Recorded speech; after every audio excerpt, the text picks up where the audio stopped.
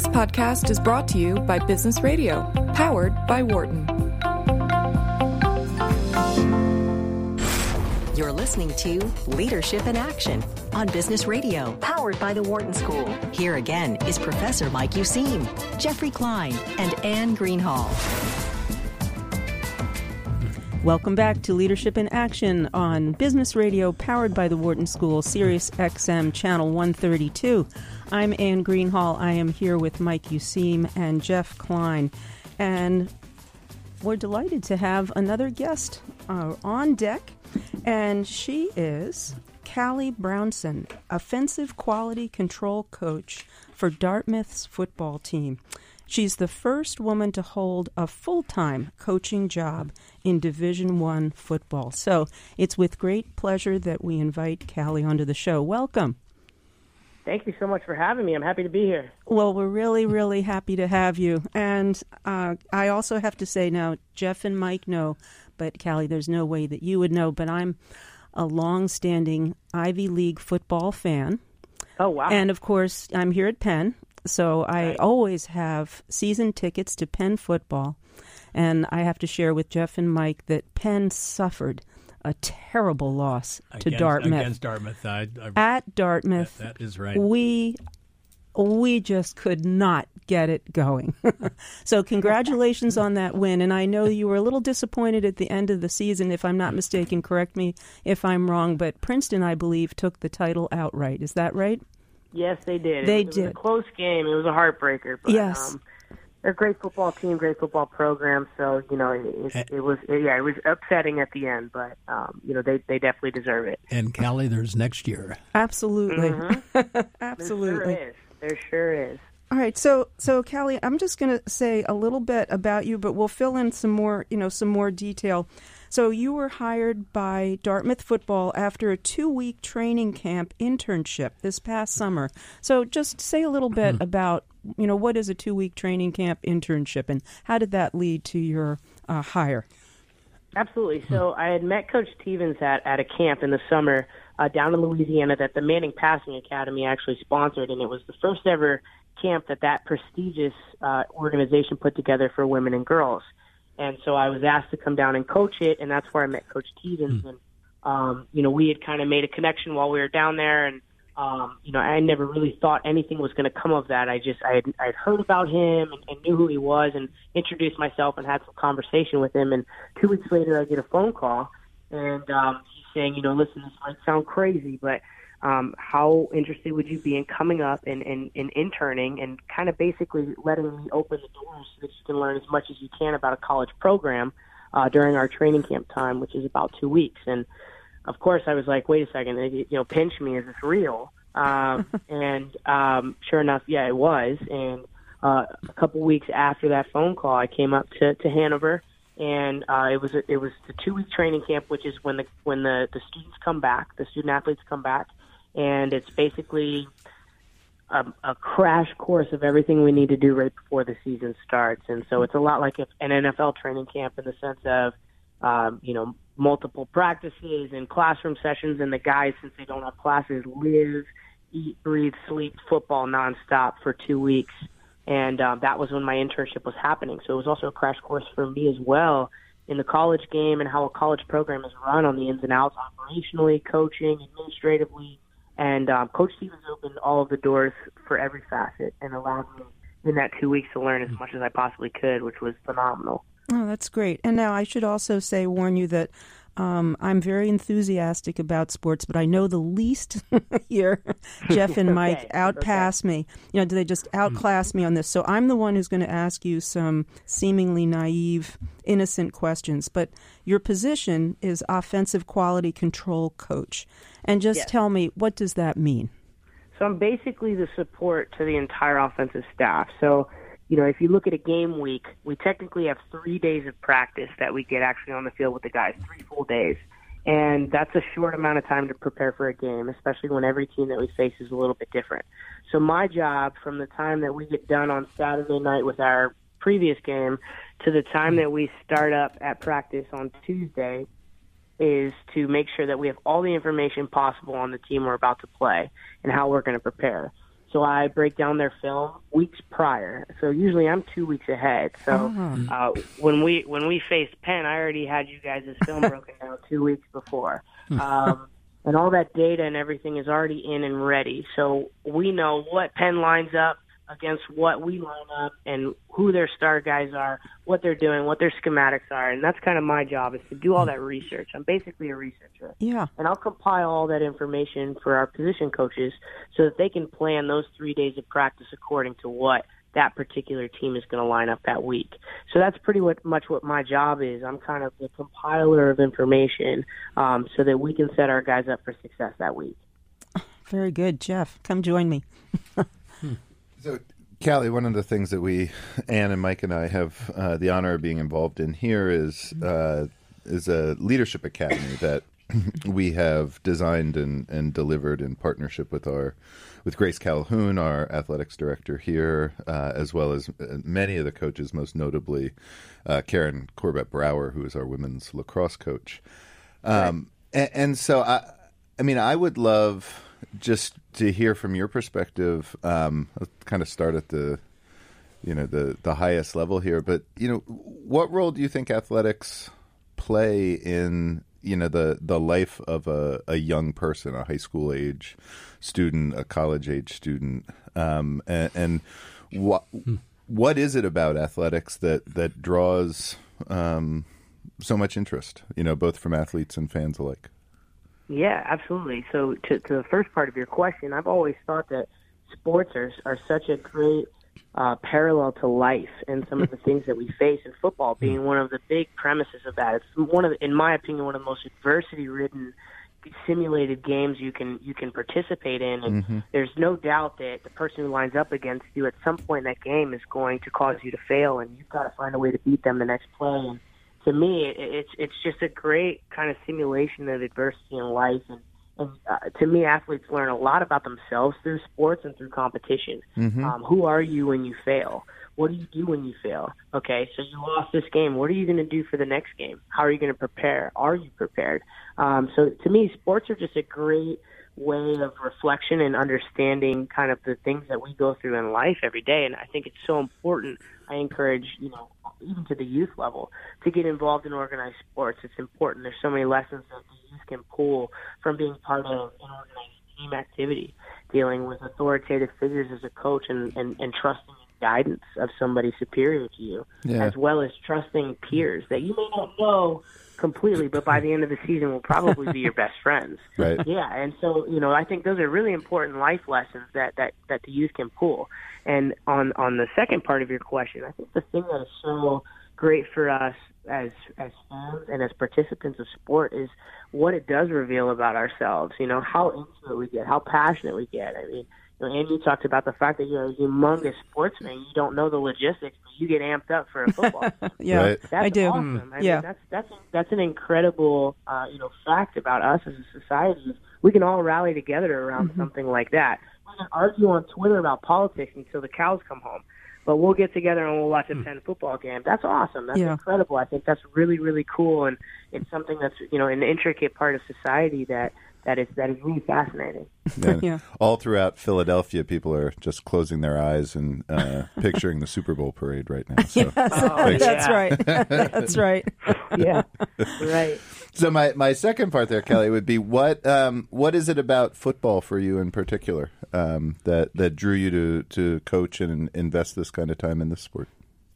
I love the game in the sense that I feel like I'll never stop learning. I feel like even if I'm coaching at 70 years old, I'll learn something new because the game is ever evolving. And one of the cool things is I get to coach with Dave Shula, who, former Super Bowl figure, is the head coach of the Bengals, and just a prestigious coach. The Shula name is fascinating, and he's somebody who you would say is a professional in the coaching world, and he'll tell you straight up, I'm learning so much about, because he hadn't coached in 20 years when he took the wide receiver coaching job this spring, and he'll say, the game changed so much around me, I'm learning again.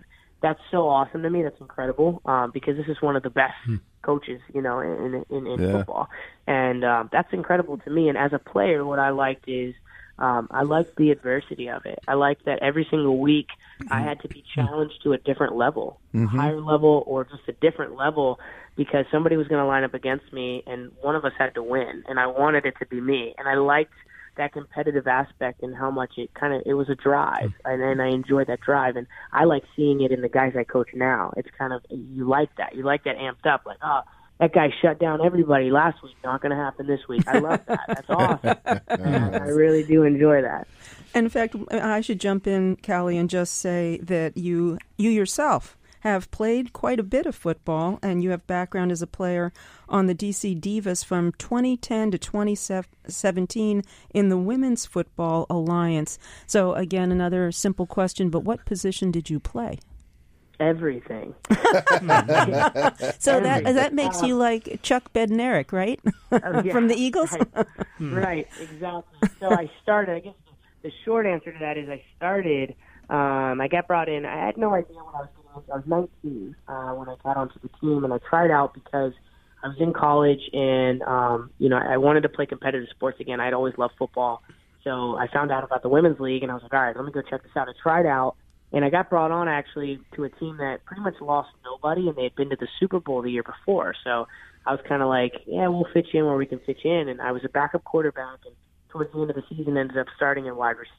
Next season, started at safety and played free safety on defense for a good amount of time. My first bout with Team USA was as a free safety, and then some injuries happened, and they moved me over to wide receiver. And then before I knew it, I was playing both sides of the ball as well as returning kicks. It escalates from there.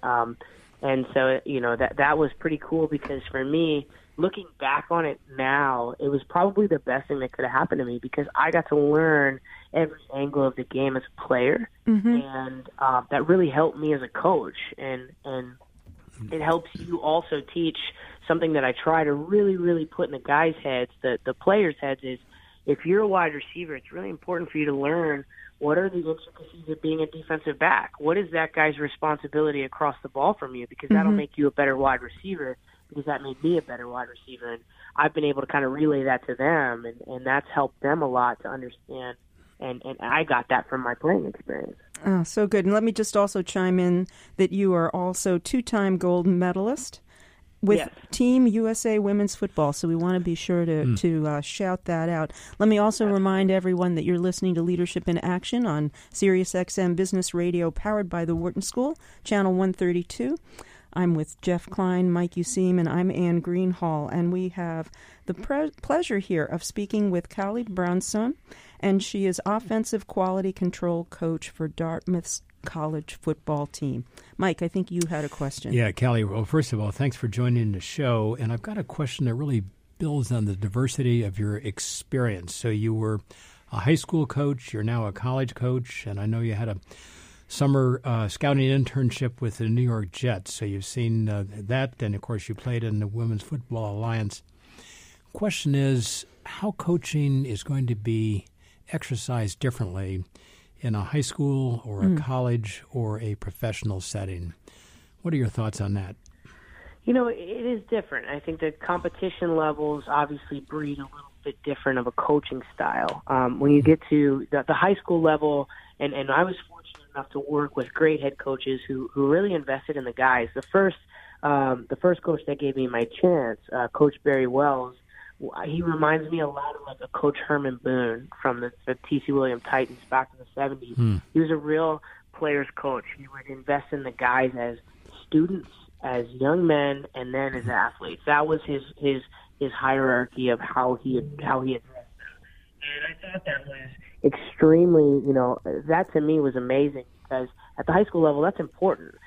Very few of them are going to move on and play college ball. So investing in them as young men and as human beings, it should be step one. You get to the collegiate level, and now you start to have, especially at the Division I level, you start to have the cream of the crop. So you start to have the guys that can play football. So you start to focus on them as, forming them into the program that you've created. You've recruited them into this program, and this is what you want. So the coaching is, you're here for a reason, for a vision, for a goal, and this is what we're moving towards. You get to the professional level, these are these guys' jobs. So the level of expectations is, well, we know why you're here. You need the paycheck. Let's win some football games. And that's also a business, too. So it starts to get a little bit different in the dynamic. I think, if, in my personal opinion, what you see start to dissipate just a little bit, and I can only speak for certain organizations, but is what you start to see is the relationship between player and coach starts to dissipate as you move up the scale. Mm-hmm. Because, like I said, you're invested in the young man and the young athlete as a high school player, and once you get to the pros, you're kind of like their boss. Yeah. So the dynamic between the two changes a little bit, and I've kind of witnessed that myself. And Callie, picking up on your diverse experiences as well, none of us are born doing something really well that we might be doing now. We learn it along the way. And as you came up as a player, and now you've been a coach in several different settings, talk about a couple very formative learning experiences where you kind of got a new insight on what you had to bring to the coaching terrain that you didn't appreciate before. Yeah, I mean, I faced a few things. When I started coaching in high school, I didn't really know what to expect. The way that kind of came about is I was actually coaching softball at the high school at the time. I ran into the football coach. He had found out that I had played and said, "Listen, I thought about coaching." I don't know, not really. And then that came about, and I didn't really know what to expect. And the biggest kind of thing that changed for me was understanding that I walked into it with the understanding that I had to overly prove myself, when in reality, these guys don't, and this has been across the board for me in my entire coaching career, these guys really don't care who you are. They care if you're there for them. They care if you're there to help make them successful. They care if you're there to help them win. And that's what it's about. Are you invested in them? Are you invested in making them better people, better players? And that, to me, was a huge lesson to learn, because I felt the same way as a player. You initially judge a coach by their resume. Players do the same thing as other coaches do. You judge them by their resume. How long have you played? What have you done? And so forth. But, a lot of coaches will tell you, I had a coach with a phenomenal resume. I never felt like they invested in me. I had this and that, and I never felt like they invested in me or made me better. And the big thing that I learned is it's about, what are you actually bringing to the table for these kids, and how are you influencing the game for them? How are you changing the game for them? And that was something that I at first didn't understand and quickly did learn, and it was probably one of my favorite lessons, because it resonated with me as well as a player while I was coaching, which was kind of a cool experience to have. Callie, I've got a quick follow-up on it, and I'll pass the baton on to my colleagues here. For listeners who appreciate what you've said, and my guess is every listener was listening very carefully to your commentary the last few minutes on the implications for them. That is, we all want to work with people, relate to people, help people get the job done.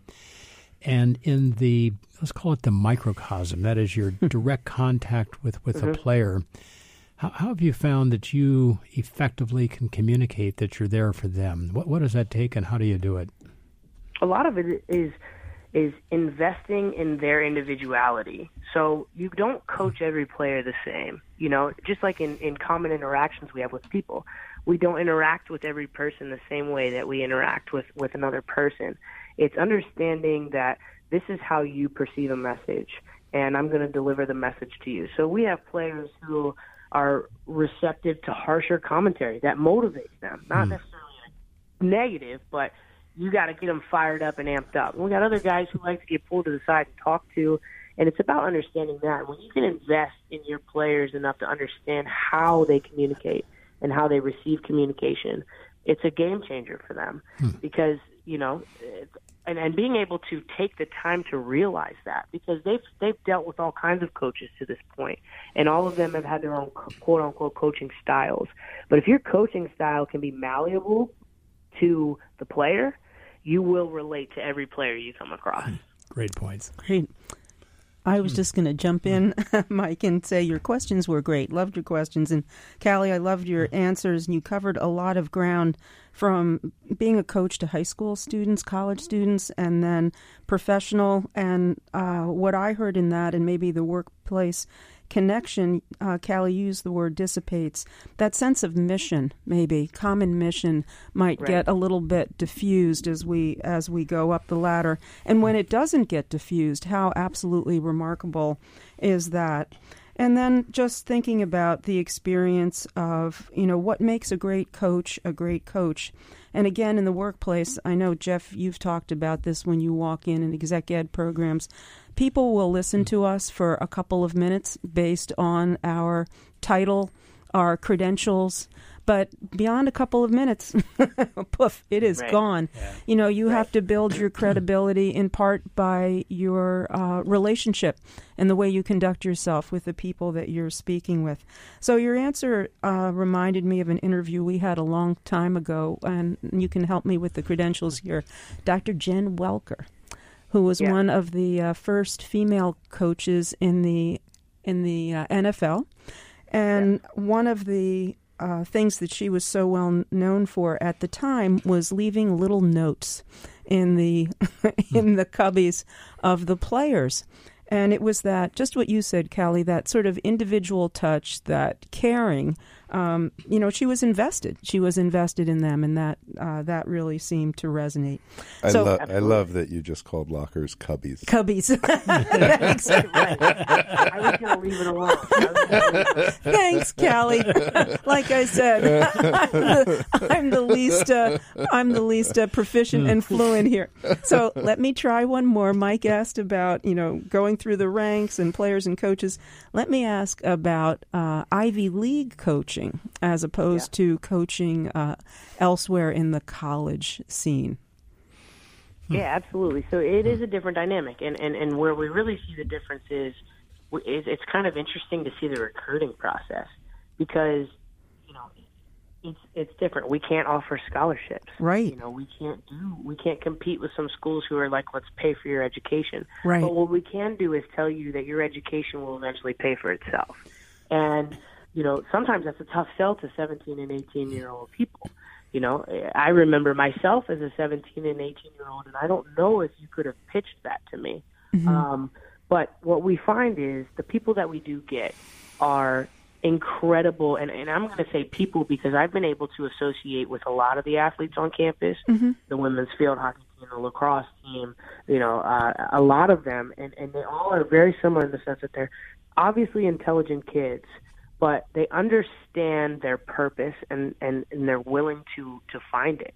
And the great thing about that is these are not just phenomenal student athletes. They're playing Division I football, lacrosse, hockey, baseball, soccer, but, they're going to most definitely, except for a rare few, they will most definitely go professional in something other than sports. Right. And they will eventually become the leaders of industry. I mean, these are Ivy League students. They will eventually become the leaders of medicine, the leaders of economics, the leaders of the banking industry, all of these incredible things. And, you're sitting on, I actually said this to one of our coaches. I was like, it's crazy. We're sitting on this field right now with the future leaders of this country.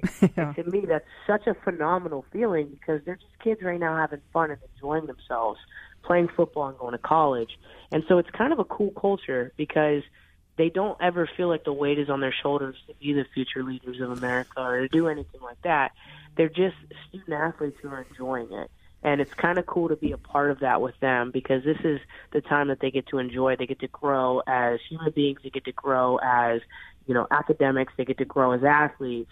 And, you kind of get to be a part of that. And from a coaching spectrum, we take the academics very seriously. And, one of our games, Harvard, which was homecoming, actually fell during midterms. And the guys are tired and so much is happening. But the cool thing was, I walked down into the meeting room expecting it to be just like a room full of zombies. And they were amped up for practice because they were looking forward to football practice all day. Got my midterms done, couldn't wait to come to practice. And that's a pretty incredible feeling because it's very promising for the fact that, they're inspired, they're motivated, and I really think you can only find that kind of student athlete in an Ivy League kind of a situation. Whereas in other situations, I'm tired, I'm stressed, I'm this, they came to the school for a purpose and they're fulfilling it. And I really like being a part of that. Callie, we were talking about coaching and playing football at various levels. You made a comment that the players basically don't care who you are as long as you are really invested in them. And I'll admit, when you said that, in my mind I was thinking, so they don't care whether or not you're a woman or a man, as long as you're invested in them. And so I'd love to hear your take on that. Yeah, in my experience, I have never, fortunately, received or ever felt any bias about my presence. But I think it is felt sometimes, and a lot of women have talked about being intimidated by entering the culture. And, Coach Stevens and I had a conversation when I took the job about how he was concerned and wanted to invest in changing the fact that women who know football should not feel intimidated to enter that environment and feel like just because they're a woman, their knowledge is not up to standard and up to par. And I think that's kind of what happens with that intimidation factor is women feel like because there's not many of them involved in football to that degree that maybe they don't know as much as they think they do. And that's the common misconception that we try to overcome. And so for me, the reason I say that, I feel that the players don't really care as long as you know what you're talking about and you're invested in them, is that comes off very cleanly to them. You know what I mean? Studies show that people make their minds up about people within, 5 seconds? Yeah, and quickly. A lot of times how you carry yourself onto the field as a coach is a big thing. And to walk onto the field and to interact with them, to ask them, one of the cool moments of my time at Dartmouth is the first chance I got to be on the field with them. A bunch of them actually came up to me and introduced themselves. Oh, that's nice. To reach out and shake their hand and say, I'm Coach Callie, I'm Coach Callie, to establish that I'm here for you, I'm here for you, I'm here for you, that resonates with them. So, I get asked a lot, what's your advice, and this, that, and the other. And my biggest thing is be confident in who you are, and that's how women can establish that rapport with the players. They want somebody, like I said, who's going to help them be successful, who's going to invest in them, and you have to have the confidence that you're the right person there to do that. So good. Are you finding more young women in football, like high school age or younger? Yeah, it's awesome. So since receiving this position, I have gotten a flood of emails and articles sent to me of young girls playing at the youth level, at the high school level, and I mean, it just makes me so happy because I played when I was 10, and then I tried to play again in high school and was told no. So to read the articles about girls not only playing in high school, but starting and contributing, girls who are playing quarterback and starting every game, and to me, it's very warming because it shows me that society is changing. And it's so cool because what I've noticed, and it became kind of an epiphany of mine after I took the position, is the degrees of influence that a decision like that has. So a young girl gets allowed onto the high school team. And not only does she get allowed onto the high school team, she's a starting quarterback. Well, she has an entire offensive line that is dedicated to protecting her. They have now just changed their entire mind of a woman in a power position. The fan base, every single player on that team, every single player on the team that they defeat when they win a game, it has had this degree of influence and changed a lot of people's minds about a girl playing football and then ultimately women in football and then a coach getting hired, a female coach getting hired. The degrees of influence of that are like the ripple effect is a lot more massive sometimes than we think, and that to me is the game changer. Great, Jeff. So, Callie, I loved your commentary on just creating connection, right? And both the way that you show up as a coach on the football field. When you think back across a variety of coaching roles, or when you think back to your time as a player and the kinds of coaches that you were with, what are some of the specific strategies that can be used to really accelerate connection between player and coach? Yeah, getting to know them a little bit, understanding what they come from. And, it goes back to the basics of human connection. My background is most likely different than your background, and I like to use this metaphor. It's building a bridge. Yeah. So, you are the destination, and I have to establish a connection between us. Do I want to build one of those really sketchy rope bridges in Thailand, or do I want to build the Golden Gate Bridge? And it's totally about the information and the material that I gather to build the bridge. And you can only build a strong structure with the material that you gather. I can create that rope bridge by just saying, hey, I'm your coach and here's where you need to go. Right. So just go. Or I can say, I understand, how, like we talked about earlier, how you communicate and how you receive communication. I also understand this is your background and so forth, and I care about that. I understand that, and I'm here for that. And also, they want to feel invested in off the field. And, one of my favorite players that I got to work with this year, he's a senior, he's graduating, and he came to Dartmouth from Hawaii, and his name is Kamana Hobbs, and he was a walk-on. And he is such a phenomenal person who I got to talk with so much off the field and talk to him about what are your job aspirations? What do you want to do when you grow up? What are you doing to do that, And, and then meeting his family that flew from Hawaii for the last game was like that kind of cap. And that's what they need. They need people who are not just going to instruct them on the field, but also care a little bit off the field, They have a next chapter that they're a little anxious about. Here you've been their coach for 4 years on the field and instructing them how to be successful on the field and in football and in the classroom. Well, it shouldn't just stop there. Sure. And so to have that investment as well and that interest and that peak in their future, it also is a great way to make a connection. So, my advice to people and coaches trying to make that connection, or anybody in a leadership role, is it's as simple as just care. Care about the person who is under your leadership. Care about the people who are following your lead, and you will forever, have a successful chain about you. And Callie, I know as I ask you this follow-up question that much of what you've just said will transfer over into this context as well.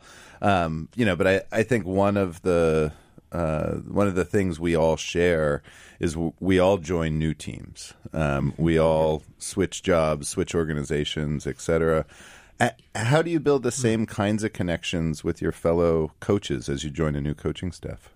Yeah, absolutely. And I think that's a struggle that so many coaches and even, people in leadership roles as they change companies. And I actually was weirdly thinking about that the other day as a friend was talking to me about how his company got bought out. Now he has to establish a new culture in this new company. And it's one of those things that we deal with. And ultimately, consistently be yourself. Bring the same energy and be yourself and invest in those relationships in the same way that you invested in the previous relationships. And, I'm going to eventually walk into a new coaching staff, whenever that may be. And again, it goes back to the same two things: confidence in your abilities, and then caring, just giving a darn about what the mission is. I'm here to win. I'm here to help this team win. I'm here to do whatever I need to do. And I'm confident in the fact that I'm going to do that. And people tend to be drawn to that. People tend to be drawn to the confidence and the investment. And I think that goes across all industries. The people that you tend to be drawn to the most in whatever you're doing are the ones who care about being there every day and are motivated, confident, and driven to be there. And those are I think that has to translate across the board no matter where you go. Oh, that's great. I really appreciate it. And slightly playfully, do you ever opt to build the rope bridge? The sketchy rope bridge? Sometimes it gets hard. I do still deal with 18 to 21-year-old guys, but right. So sometimes the rope bridge inevitably will build itself. But or maybe it's the best you'll get for a little while, right? Right. There's no use in double roping it. That's it. There's no use. Sometimes you try. But you know what? At the end of the day, that's the challenge. And it's what you exert your energy in. Because there are some people who want to build the Golden Gate Bridge with you, and some people, because of life circumstances and just who they are fine with the rope bridge. Right. And that goes into understanding them. That goes into appreciating how they communicate and what they accept, and how you're going to be willing to communicate. Is they want the rope bridge. The rope bridge, and that's hard.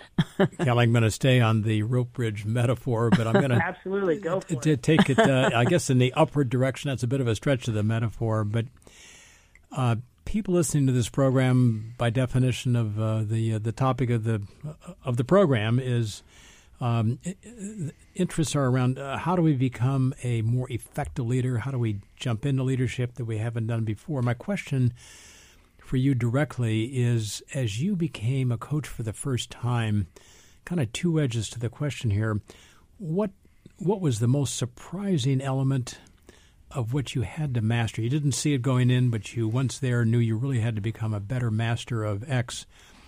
Flip side is, what turned out not to be true that you thought was true going in? So take either one, but what's been your experience as you moved up in the coaching responsibilities? I would say the thing that I didn't prepare for completely, but had to just learn on the fly, was the absolute unexpected. When I say unexpected, I mean like could never have absolutely fathomed that would be a task on your to-do list that day. And that is the coaching world in college football. And to me, that was the obstacle. I was used to high school programs and then professional programs, and high school programs are simple, not necessarily super structured, but structured enough to be so simple that it's not too crazy. And then you have professional programs where it's like, this is everybody's job, so it's absolutely detailed and structured. And then you have college, which is in between, which is anything can happen at any moment. And that was kind of what I wasn't prepared for, but had to learn quickly in order to survive, was just the daily tasks and just everything from, I dealt with the scout team for our offense, putting together the scout defense team, everything from the printer's not working, so we can't print out scout cards in time for practice, so you need to hand draw them. Like, just run on the fly. Yeah. And those are the kinds of things that you're never really prepared for, but eventually you grow into the environment. I would say the thing that surprised me that I was prepared for that didn't end up happening was I was unsure coaching at the Division I level if I was going to get any bounce back from the guys. And it wasn't necessarily projecting that they were going to be those kinds of guys, because I had done a lot of research on the program, and knowing Coach Stevens and the kind of player that he recruits and he brings in, I never thought he was going to have those kinds of guys on the team. But you always have the hesitation. This is Division I football. This is a high tier of football, and here comes a woman. And at the time, I didn't know there had not been a woman, but I had known that at least there hadn't been enough. And these guys had definitely never been coached by a woman, And I was so taken back in a happy way of how receptive they were. And I remember my second day, a bunch of them coming up to me and asking me questions about stuff. And the wide receivers who I was housed with specifically in training camp on my second day asked me to pull a chair to the front of the room so that they could ask me questions. And they were all curious questions. How long did you play? That's awesome. Tell us more about your USA experience. Like, they were so engaged, and I was not prepared for how engaged they were going to be in me, which was a nice startling surprise. Kelly, a quick final follow-up on that from me. One of the unspoken themes in what you've been saying, of course, is that you are an eager learner, if that's the right phrase. And that is, as you moved now into college coaching at the level you're at, you came in and you had to learn it a lot, and you made a point to learn it. Looking ahead, next 4 or 5 years, what do you think would be next that would optimize your learning of the craft of coaching? Yeah, I get asked a lot. For me, at least in my near plans, it's to continue my time at Dartmouth. I think looking at the small structure of just one season and what I've learned, if I can multiply that, then that's what I'm eager to do. I think that I'm in such a good place. I'm in such a good environment to grow and to learn, and I'm surrounded by one of the most incredible staffs. I think in Division I football, if you really look at them piece by piece, I would say they're one of the best and most talented staffs. I would, in my mind, and I'll use just layman terms on this, I would be dumb to walk out on the opportunity that I have to continue to stay with this group and learn, and the players. I think staying in this environment and continuing growth as long as I possibly can is the best move for me. Whether that's 2 years, 3 years, 4 years, 5 years, who knows? Yep. But for me, it's at least 2. So, and that's kind of where my head's at with it. After that, I who knows? Who absolutely knows? Oh, so good. Well, Callie, let me tell everyone that you're listening to Leadership in Action. I'm Ann Greenhall. I'm with Mike Useem and Jeff Klein, and we're speaking with you. Callie Brownson, offensive, did I get that pronunciation quite right? Offensive quality control coach for Dartmouth football. We kept the pronunciation guide in the cubby. In the cubby. Thanks, Jeff. That's going to be a running joke now. I can just feel it coming. Good. And this is Leadership in Action on Sirius XM Radio, channel 132. All right, Callie, I'm so glad Mike asked about the future and about learning, because I'm gonna race right back to the question of women in football. So you talked about high school and the enormous ripple effects that can have. And I don't know, so just share with me, are there any women playing football at the college level? To my knowledge, no, there are not. A little while ago, there was a woman who was playing at a small D3 school. Other than that, I believe there are not women currently at the collegiate level. Could be wrong in that level because there are a lot of smaller schools and so forth that don't maybe publicize that as much. But to my knowledge, other than a couple years, she was a defensive back. I can't remember the name of the school, but that was the last known female that I know that had gotten a chance at playing at that level. Well, very good. And I've been really delinquent, but if any listener out there knows of any women playing college football, please call in. 1-844-WHARTON. That's 1-844-942-7866. All right, one more future-looking question.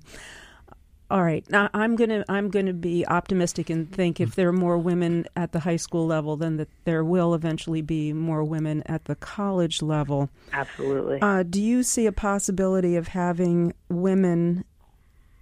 We'll go first. More women coaching at the NFL level, and just a playful question: any women playing at that level?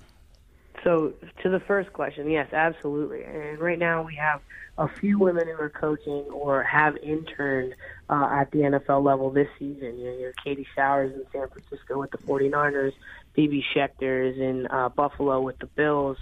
Stephanie Velochko helps out with the Pittsburgh Steelers. You had a couple women, interning with the Jets this past year. A couple women interning with the Bucks. I mean, it was a good year for women.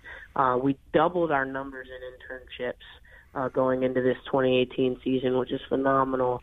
And we're going to triple and quadruple it as we go. And I really do feel like it because the women who are involved right now, in my total confidence, are the best possible representatives. So your fear is that the wrong person gets put in the wrong place and it spoils it for everybody, the bad apple of the bushel. And that's your fear. I don't have that fear with who's involved in the game right now. I think, the Buffalo Bills and the Pittsburgh Steelers and the Tampa Bay Bucks and the San Francisco 49ers are all singing praises of having a woman on staff with them. And that only will echo throughout the league. And then that's exactly our goal here at Dartmouth is, it's not about Callie Brownson. It's about who's next. It's about how many of them are going to be next year because of what we did at Dartmouth. And it was a successful season, and it doesn't matter that there was a female on staff. We had a successful season. There was a coach on staff. And that's the dialogue we're starting to create is it's a normal dialogue. Okay, she's a woman, whatever, she sits in the meetings, who cares that she's a woman? And we're starting to normalize that dialogue. And like I said, we have good representation in those positions. Will there be a woman playing in the NFL? The answer to that, as somebody who played and somebody who was a representation, is that's not the goal of women playing professional football. The cool thing about us is a lot similar, and I'm going to reference Abby Wambach, who, when they kept trying to have a match of the USA women's soccer team versus the USA men's soccer team, she said, we're not trying to play with the men. We just can play soccer really well, and it's worth watching. And that's the goal of women's football is it's not ever about getting to the point where we play with the men on a professional level. It's about playing women's professional football to a level of respect and understanding that women play it too at a professional level. So that's kind of the goal there. I would love for you to introduce me to a woman who does want to get on the NFL show. I'll tell you right now, she could sit down and talk to you for a little bit. As successful as my career was, I don't want to meet Adrian Peterson in the alley. So and that's good. But that's the thing, and that's an important question. And I'm happy you asked that question. And you said it's a playful question, but it's actually an important question because a lot of people think about that when they hear women's football. Mm-hmm. What's the ultimate goal? To play with men? No, it's not. It's to have a female aspect of football that is respectable. Okay. Well, all right. I've got one more here. And again, I'm the least knowledgeable, but my casual observation is that with rule changes in the NFL, that the game is heightening offense and downplaying defense. And I'm wondering if that makes more room in general for women players. I mean, that's a great observation to make. But I think at the end of the day, I think it just ultimately comes down to it's just a different ball game, and it's not that one's greater than the other. It's just that they're different. And I think to your note with that is something that I've talked to Coach Stevens about because he's a huge proponent of this concussion technology. And, right. A lot of the changes that are happening in the NFL that actually do promote an offensive production and decrease defensive production are just actually for the safety of the game, right? For the players involved. But I think even with that upward motion of that trend, I think even still, women's football would prefer to be its own brand and its own cycle because it is its own brand. I mean, in my mind, it's hard to think of a time where women will get their entire salaries covered by playing football. That'd be an amazing accomplishment to happen. Mm-hmm. But right now, that's kind of the cool part of the brand is these are full-time job working women who then leave work. Some of them take their kids home from school and then go to practice from 7 to 10. And that's kind of the brand, and that's kind of the cool part of women's football and part of the entertainment factor of women's football. These are real people that are relatable. And so I think I think they're different brands and they're different spectrums. All right. Now, last question for me, and then I'll let Mike and Jeff get a word in edgewise if there's still time. Callie, you started playing football at 10.